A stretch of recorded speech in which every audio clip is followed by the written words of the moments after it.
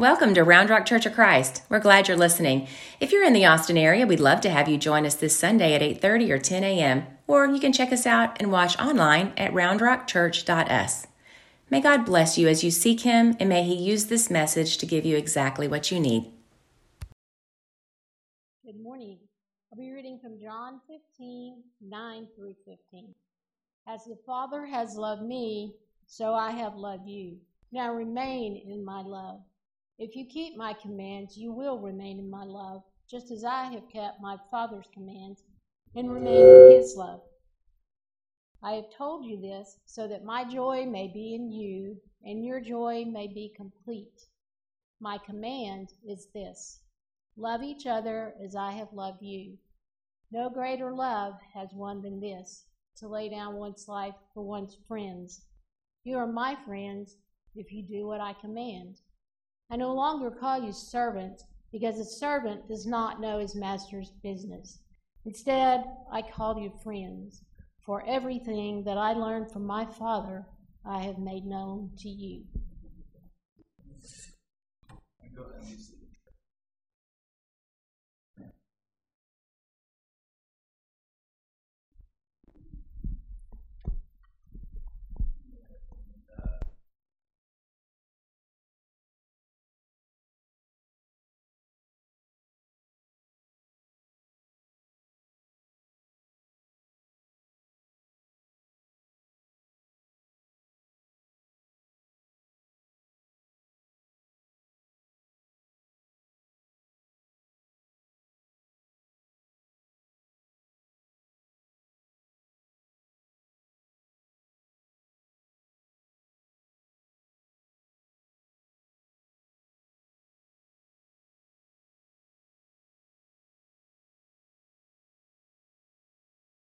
Hey, my name is Matt Delano.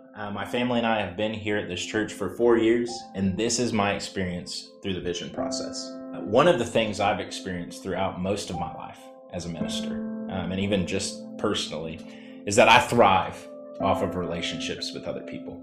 And while I love that and have felt filled by that, I realize that I have been missing something for so long. And what's beautiful is that as I was realizing this, we were in the midst of this vision process, and they were running parallel, my own spiritual journey to our church's spiritual journey. And what was beautiful is that I realized there was some dry bones in the midst of my spiritual journey.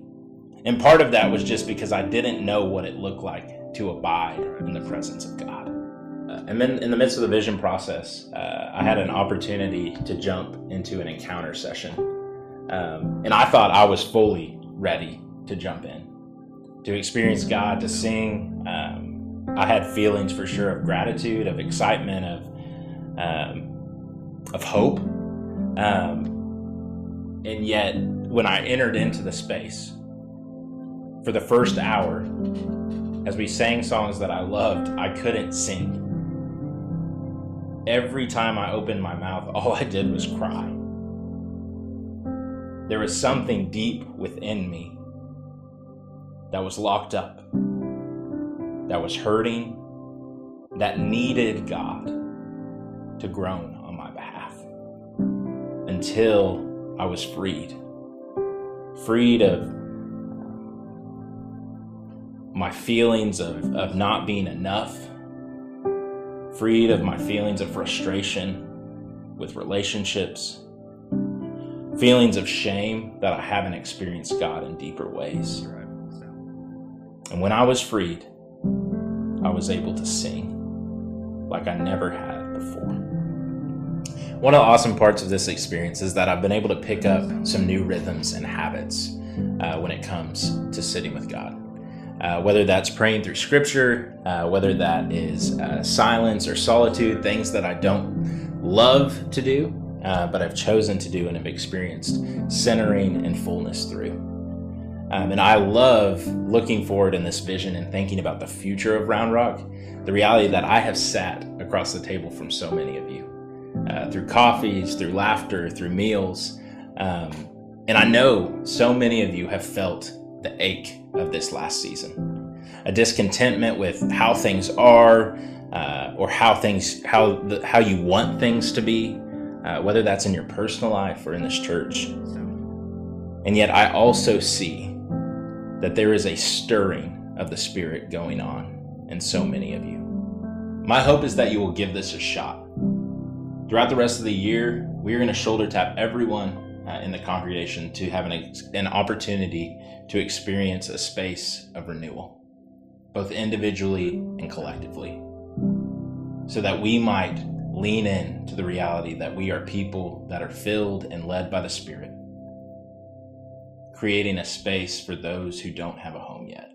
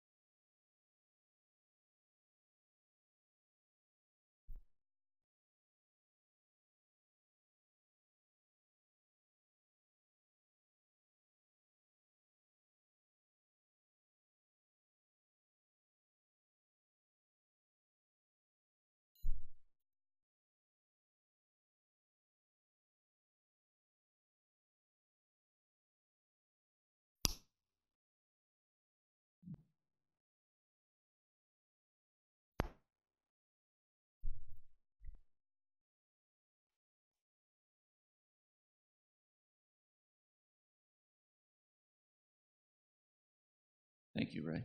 Can we give Ray a round of applause? There we go. Slight delay. Those final words that Matt said, that's what we've said for the next 3 years. This is our focus as a church, to be a Spirit-filled, Spirit-led place for those who do not have a home. And last week, we started a series where we basically just asked the question of, before in August, when we start talking about making a home for other people, we're just asking the question of, how are we doing in our church home? How are we doing in the place that we call our home? And one of the things we talked about was on this first week of, like, when you start talking about the ache that you have for church, or when you want more from the place that you call home, there's kind of two approaches that happen. I kind of used this illustration last week of, like, it's very close to the approach of, like, grocery shopping when you're really hungry. The first one is you just go into that grocery store and you just put everything in the cart possible that you are hungry for in the moment. You're like, I've had this before, I'm just going to throw it in the cart. And that's one approach that when you talk about your church home, you can have. You're like, I'm really hungry, I'm starving for more, we need to do more, I had this in the past, we should do this in the past. And you just kind of pile on all these things. And we talked about how just because you do a lot of things doesn't necessarily mean there's intentionality behind it. And then the second thing that we talked about, or the second approach, was not running to the grocery store and adding more things into the cart, but instead an approach that stops and takes stock. So what we're doing for the next couple weeks is we're just asking some questions. We're hoping to finish each sermon to where there are questions that each of us can process and think about as we move towards August. Now, this 4-part of the series, the first one that we talked about last week was, do you have a place that you call home, where there are people who know that you are living out the gospel with them? Today, we're going to talk about, do you have people? The third one is, do you have practices that you're doing with a group of people? And fourth is, do you have a purpose in the place that you call home? Today's question is all about, do you have people? Do you have your people with it? Maybe I start with people. Let me just start with one person, and then we'll move from there. Do we know who this person is? This is Ed. If you do not know Ed Sheeran, I'm going to introduce you. Ed is the church. This is Ed, okay? If you don't know who Ed Sheeran is, okay, every generation's got a guy, okay? All right, you can go to any generation. You got him, 50s, you got Elvis. In this day and age, Ed is the guy, okay? Everyone knows it. If you have a kid, if you have a grandkid, okay, all you got to do is pull out this question and be like, what's your favorite Ed Sheeran song? Okay, you're instantly hip, okay? Now, I got to warn you, if you use the word hip, you're instantly out as well, okay? It's a real fragile land, okay? Don't use that word hip. It's not actually cool, okay? And don't use cool, because that's not cool either. Just to give you an idea of Ed Sheeran, he is the top listens on Spotify. Just to think about it, the Beatles in their lifetime had 17 number one hits across their entire career. Ed Sheeran has 14, and the man's only 32 years old. Has barely been in the music industry. He's taking it by storm. And I tell you about Ed not because I want you to go listen to his music. I know some of you now. You would not like his music, okay? It would disturb you. You wouldn't enjoy it, okay? Some of you may, but a lot of you wouldn't. I tell you that because I want to tell you a story about Ed. In the very beginning of Ed Sheeran's career, most people don't know, he would play anywhere and everywhere. And one of the things that he would do is he would go to places where they were just willing to let him play. And he had a following. People would follow along with him. At one point in his career, and this is the guy that's number one today. At one point in this guy's career, he is on stage singing one of his songs, and he gets to the next verse, and he just misses it. It's gone. He doesn't know what the next verse of his song is. Stops in the middle of the performance in front of hundreds of people. He can't remember it to save his life.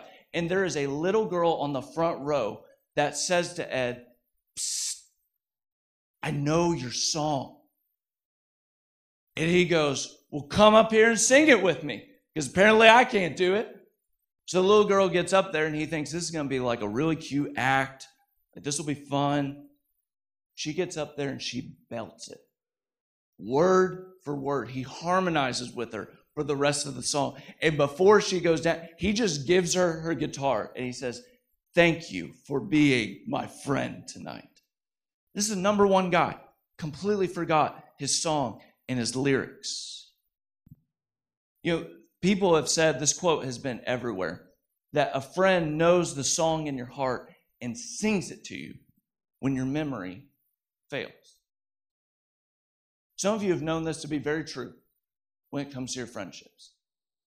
This is also very true for any follower, any friend of Jesus. But the difference with Jesus is Jesus actually gives you the song of what you are to sing to people. But the question is just, what is that song? You know, I saw a stat earlier that actually said that on average in your phone, you have somewhere between 47 to 210 contacts. I find that number to be very different. But all of us have all these different contacts. But people are also telling us in society that this is the most loneliest time.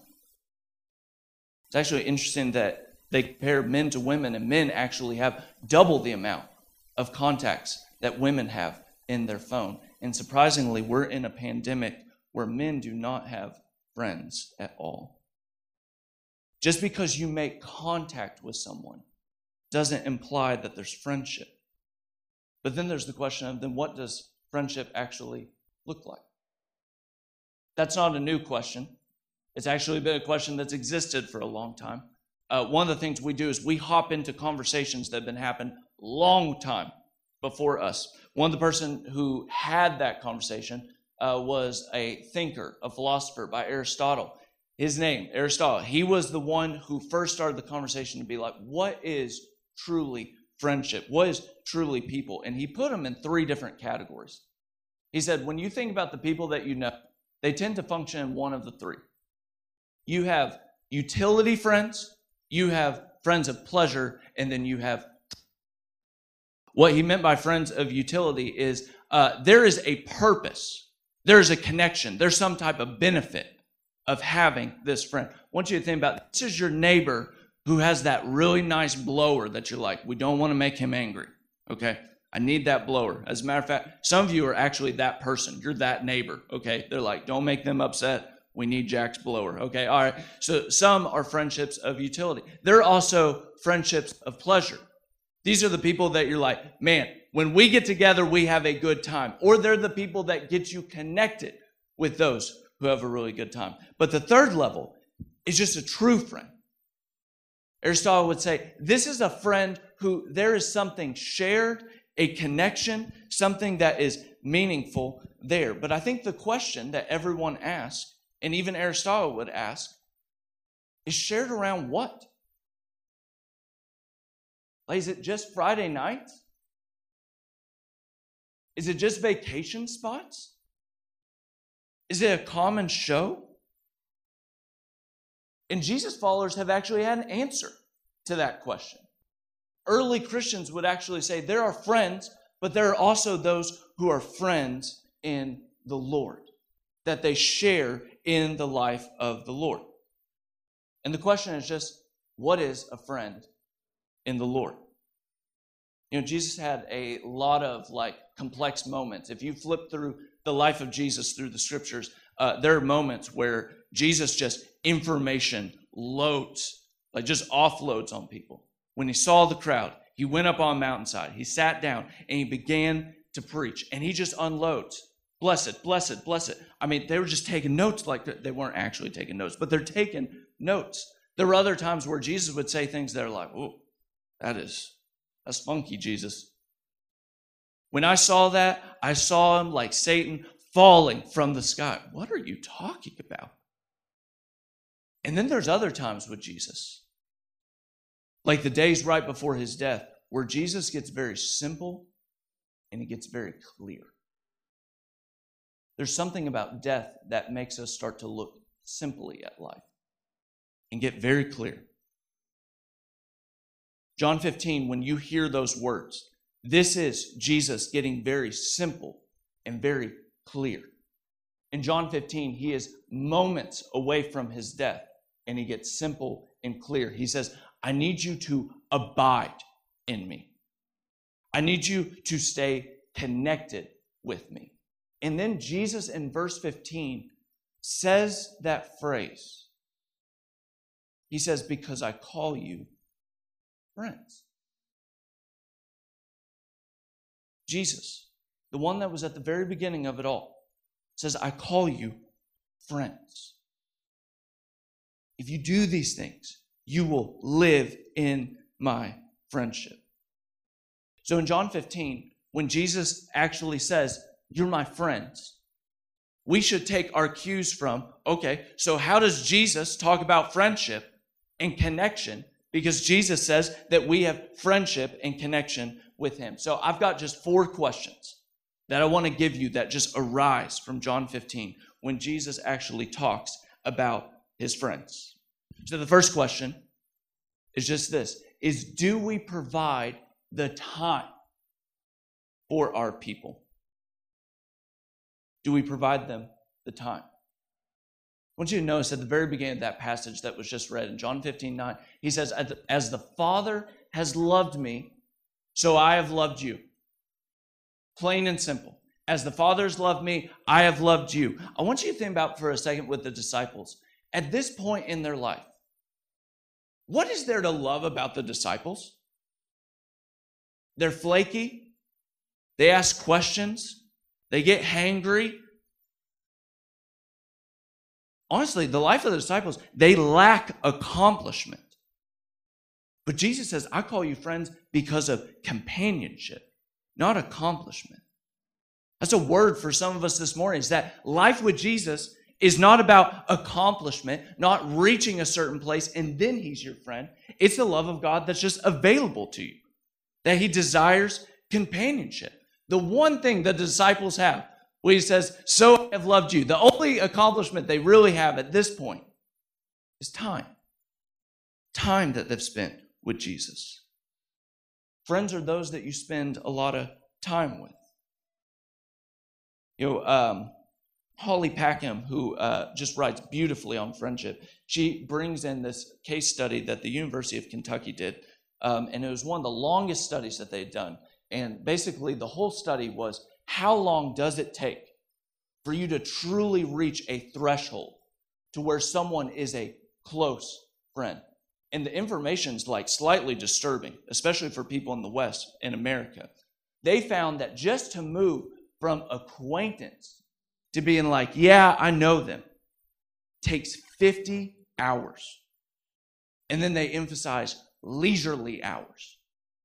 Not when you're working with them, not when you've got a shared purpose with them, when you have spent 50 hours just on a couch. But then they went further and they just asked, what's it take for someone to be like, I'm good friends with this person? And the University of Kentucky came to the conclusion it takes 200 leisure hours to spend time. Maybe one of the most groundbreaking things we can do in being friends with one another is actually scheduling time with each other. You know, the intentions are extremely good. Like, you know, we'll hang out. We'll hang out at some point. I heard a quote once that someone was just like, you know, friendship is basically seeing that person and being like, oh, we should hang out, and you never do. And then one day you die. Sometimes we need to just schedule the time with our friends. To be friends means that we actually connect and we schedule that time. Here's the second question. Do we provide invitations? Do we provide invitations? When Jesus talks to the people that he calls friends, he actually says the phrase, if you keep my commands. He says, if you do it, if you're willing to keep my commands. There's this weird relationship with Jesus that there is freedom, there's need for relationship, but he doesn't force it on you. If you turn all the way back to the beginning pages of Genesis, that literally, like, this is when everything's going good. Nothing's gone wrong yet. No one's ate a piece of fruit. There's literally God saying it's not good for this man to be alone. Your need for friendship is not something wrong with you. It's actually something God designed in you. And when it comes to your friendship with God, God knows you need it, but he doesn't force it on you. He invites you to it. And it may help us. Some of us actually take this same posture when it comes to invitation. You know, I know for some of us with our friends, when we see them going on a route that we're like, ooh, that's toxic. When we see them going a route that we're like, ooh, don't go there. The best thing that we can do is we can invite them to something different. But whenever humanity tries to take control, things always run into problems. You know, I remember in the very beginning of marriage counseling, they would kind of teach thinking about the spectrum of differentiation. If you're not familiar with that term, that's a term coined by Dr. Murray, who talks about differentiation is crucial in friendships and relationships. And the two sides of the spectrum is, the first one is you have enmeshment, where you are so deeply connected with that person that you can't be yourself, because if you are yourself outside of that person, then you don't feel acceptance. The other side of that is detachment. This would just be like, I'm just so hands off, it's not even funny. When I would do young adult ministry, the number one thing that I would watch for with young adults was detached was, I'm going to make these decisions and I don't even care what my parents think about them. Even a step further would be like, if they don't like it, then I'm definitely going to do it. That's detachment. And then enmeshment. This is where you can't think anything different politically. You can't go to a different church than the church that you've been raised in. That you're so bonded to that person that you can't think outside of that person. Or you feel like you don't have acceptance. One of the ways that we test enmeshment, which I think a decent amount of us who have gone through marriage feel enmeshment, is when you get to that first holiday of the year and you're asking, whose family are we going to?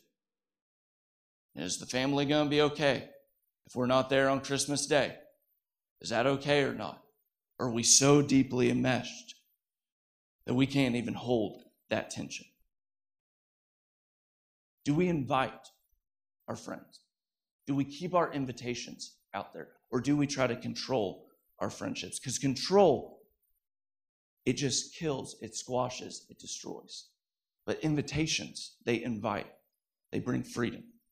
A third question, is just this. Do we know the Spirit's work in them? I want you to notice what Jesus says when he says, this is how you know that we are friends.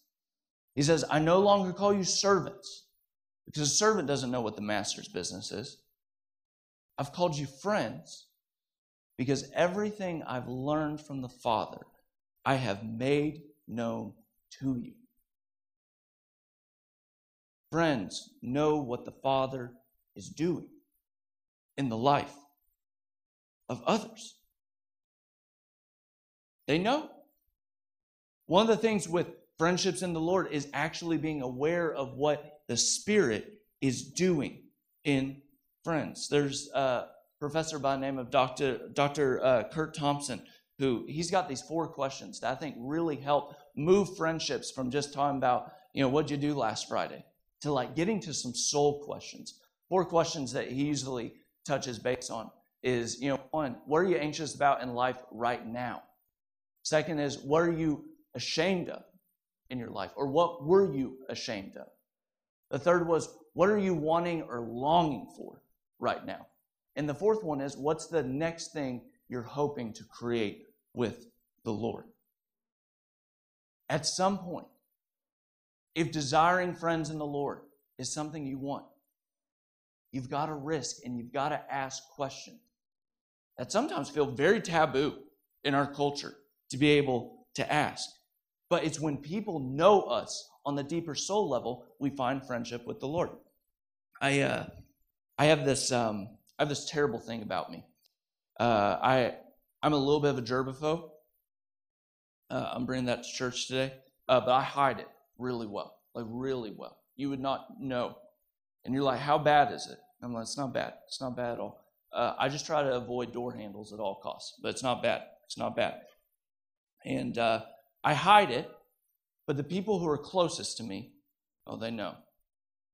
They know. My biggest one is like gas handles. Like gas pump those are a nightmare. Okay, all of you are just grabbing your gas handles. Thousands of people have touched that.